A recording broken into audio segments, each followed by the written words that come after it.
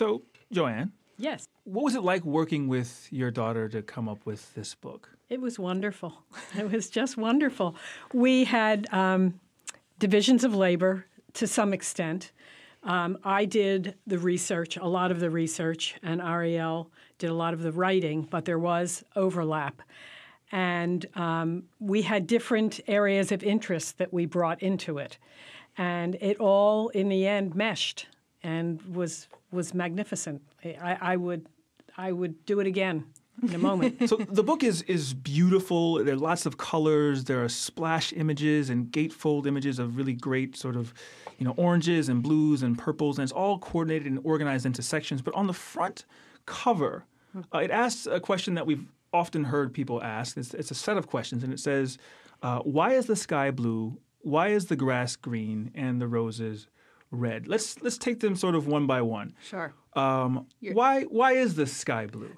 So I just want to say you've started with the hardest question by far. And it's a question that has to do with physics, and it might be easier to start with the grass is green and the rose is red. Okay, take it however you like. Then we can launch. And really, the grass being green and the rose being red is sort of like basically anything physical that you see around you that has a color, which everything does that's visual.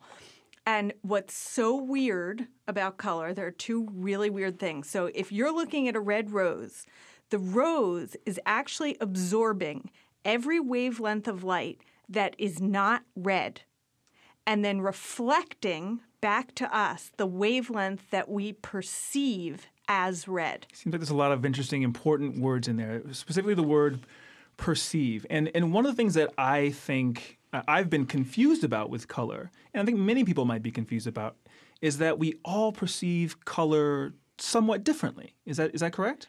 Yes. And even if you're not colorblind, we perceive things slightly differently. But the point, the thing that's most important is that you need to understand what we're seeing, we're only seeing after it's processed by our brains. It's not something physical per se.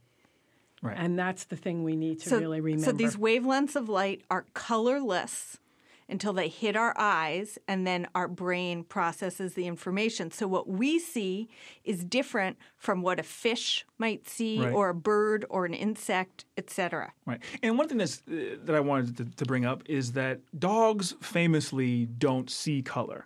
And they seem to get along okay in the world. And they seem to have a charmed life, especially here in Portland.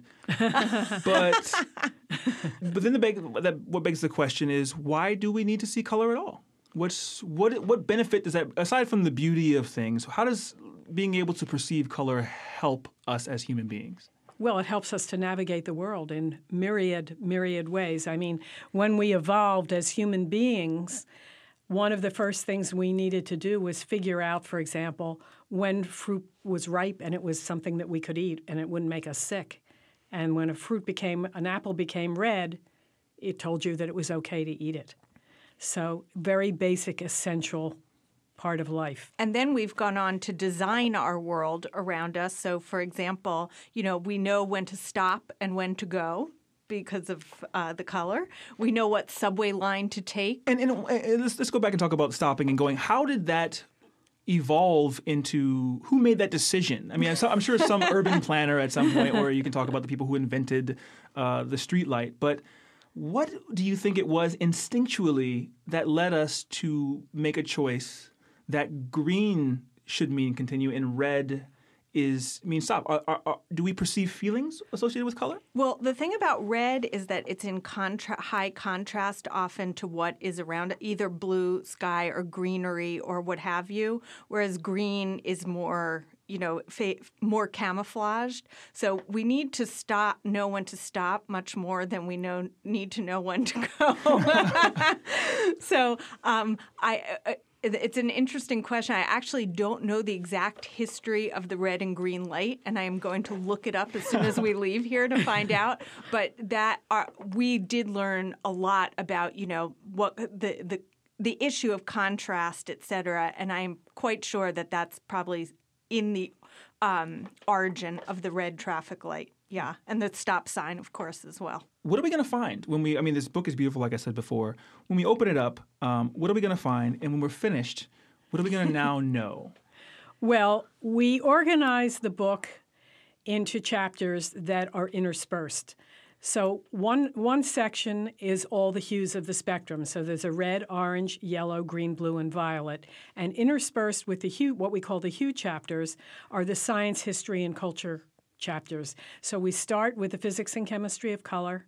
Then we do the universe. We do Earth. We do flora. We do animals. And we do humans. And as we started researching, we saw that there was more and more information that was very important for people to know and to understand and have an overview of color.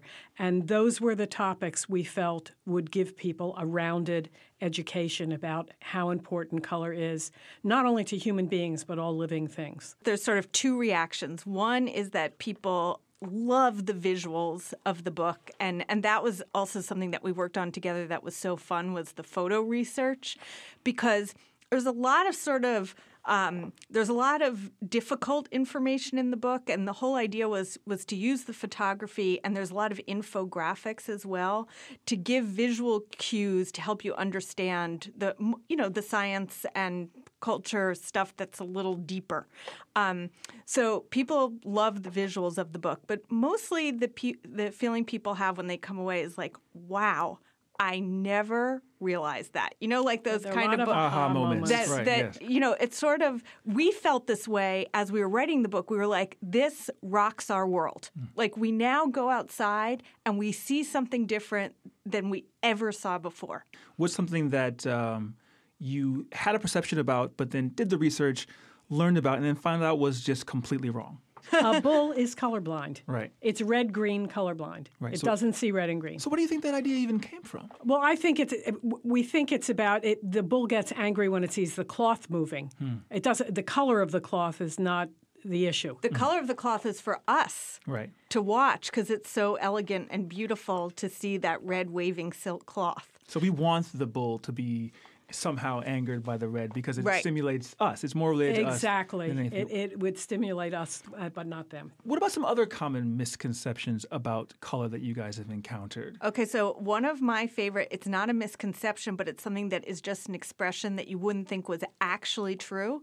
So the grass really is greener on the other side of the fence. Interesting. Yes. Okay, so explain that one. What is that? How does that work out? Well, how it works out is you're on one side of the fence. Okay, here's the fence right here. You're on one side. You're looking out at the grass that's greener. Right. However, if you look down at the grass that's below you, you can see it in much more detail. You can see the mud. You can see the pebbles. You might even see a gum wrapper. But because you're having a different angle of vision, when you look across at a field of grass, it all seems green. Because you can't see the other you can't see interstitial the detritus and whatever else is there. And here's another good one. The sky is actually violet and not blue, but we have very little sensitivity to violet light, and we have more sensitivity to blue light, so we're seeing more of the blue wavelengths of light up in the sky than the violet, but if we had better color vision, it would look violet. What about in terms of social things? Like, there are different people, different races, different cultures. How does color impact how we perceive individuals who might have darker skin or lighter skin? Obviously, there are divisions throughout history that have occurred. Do you think there are any inherent human reactions to color that might impact our ability to get along? Well, I just want to say a couple things about, I think this is such a interesting topic. So one thing is, for people who don't know, skin color is determined by one and only one pigment, which is melanin. Everyone. No matter what color you are. There is no actual the difference between us is just about more or less melanin, or there are sub-kinds of melanin, but it's all the same. And, of course, it has to do with, where we originally came from and the intensity of the sun and all this kind of thing. Right. But what's really interesting, there's someone who's done recent studies about skin color, which shows that if you have the same skin color as someone else, you can tell things about their mood and that you can't tell of someone with a different skin color because you can see very fine changes in color because you're used to looking You at that kind recognize of them. skin. Right. So that, that's to me, makes me feel a little bit better about the way that we negatively view skin differences. Interesting. No, I see. Because it's like you know what you know, Right. and like that the fact that you can see, like he talks about if you have a baby and the baby is slightly bluer than normal, you would know that there was something wrong. They're not getting enough oxygen, or yellower, and there's something. They're jaundiced. Yeah, Right. exactly, Right. something like that. Whereas if you looked at a child who was lighter or darker skinned, you might not be able to pick that up because you don't know those skin changes. Interesting. So there's a scientific sort of health implications there, but also I like this idea that the reason why we might misunderstand each other Exactly. on a simple communication basis might be just because we can't see subtle variations in someone's facial expression. That's exactly right. And I just think that is like I feel like there's something that can be done about that. Maybe we need to get better lighting in the world. Yeah, exactly. There you go. Everyone has to hold a candle under everyone under your face.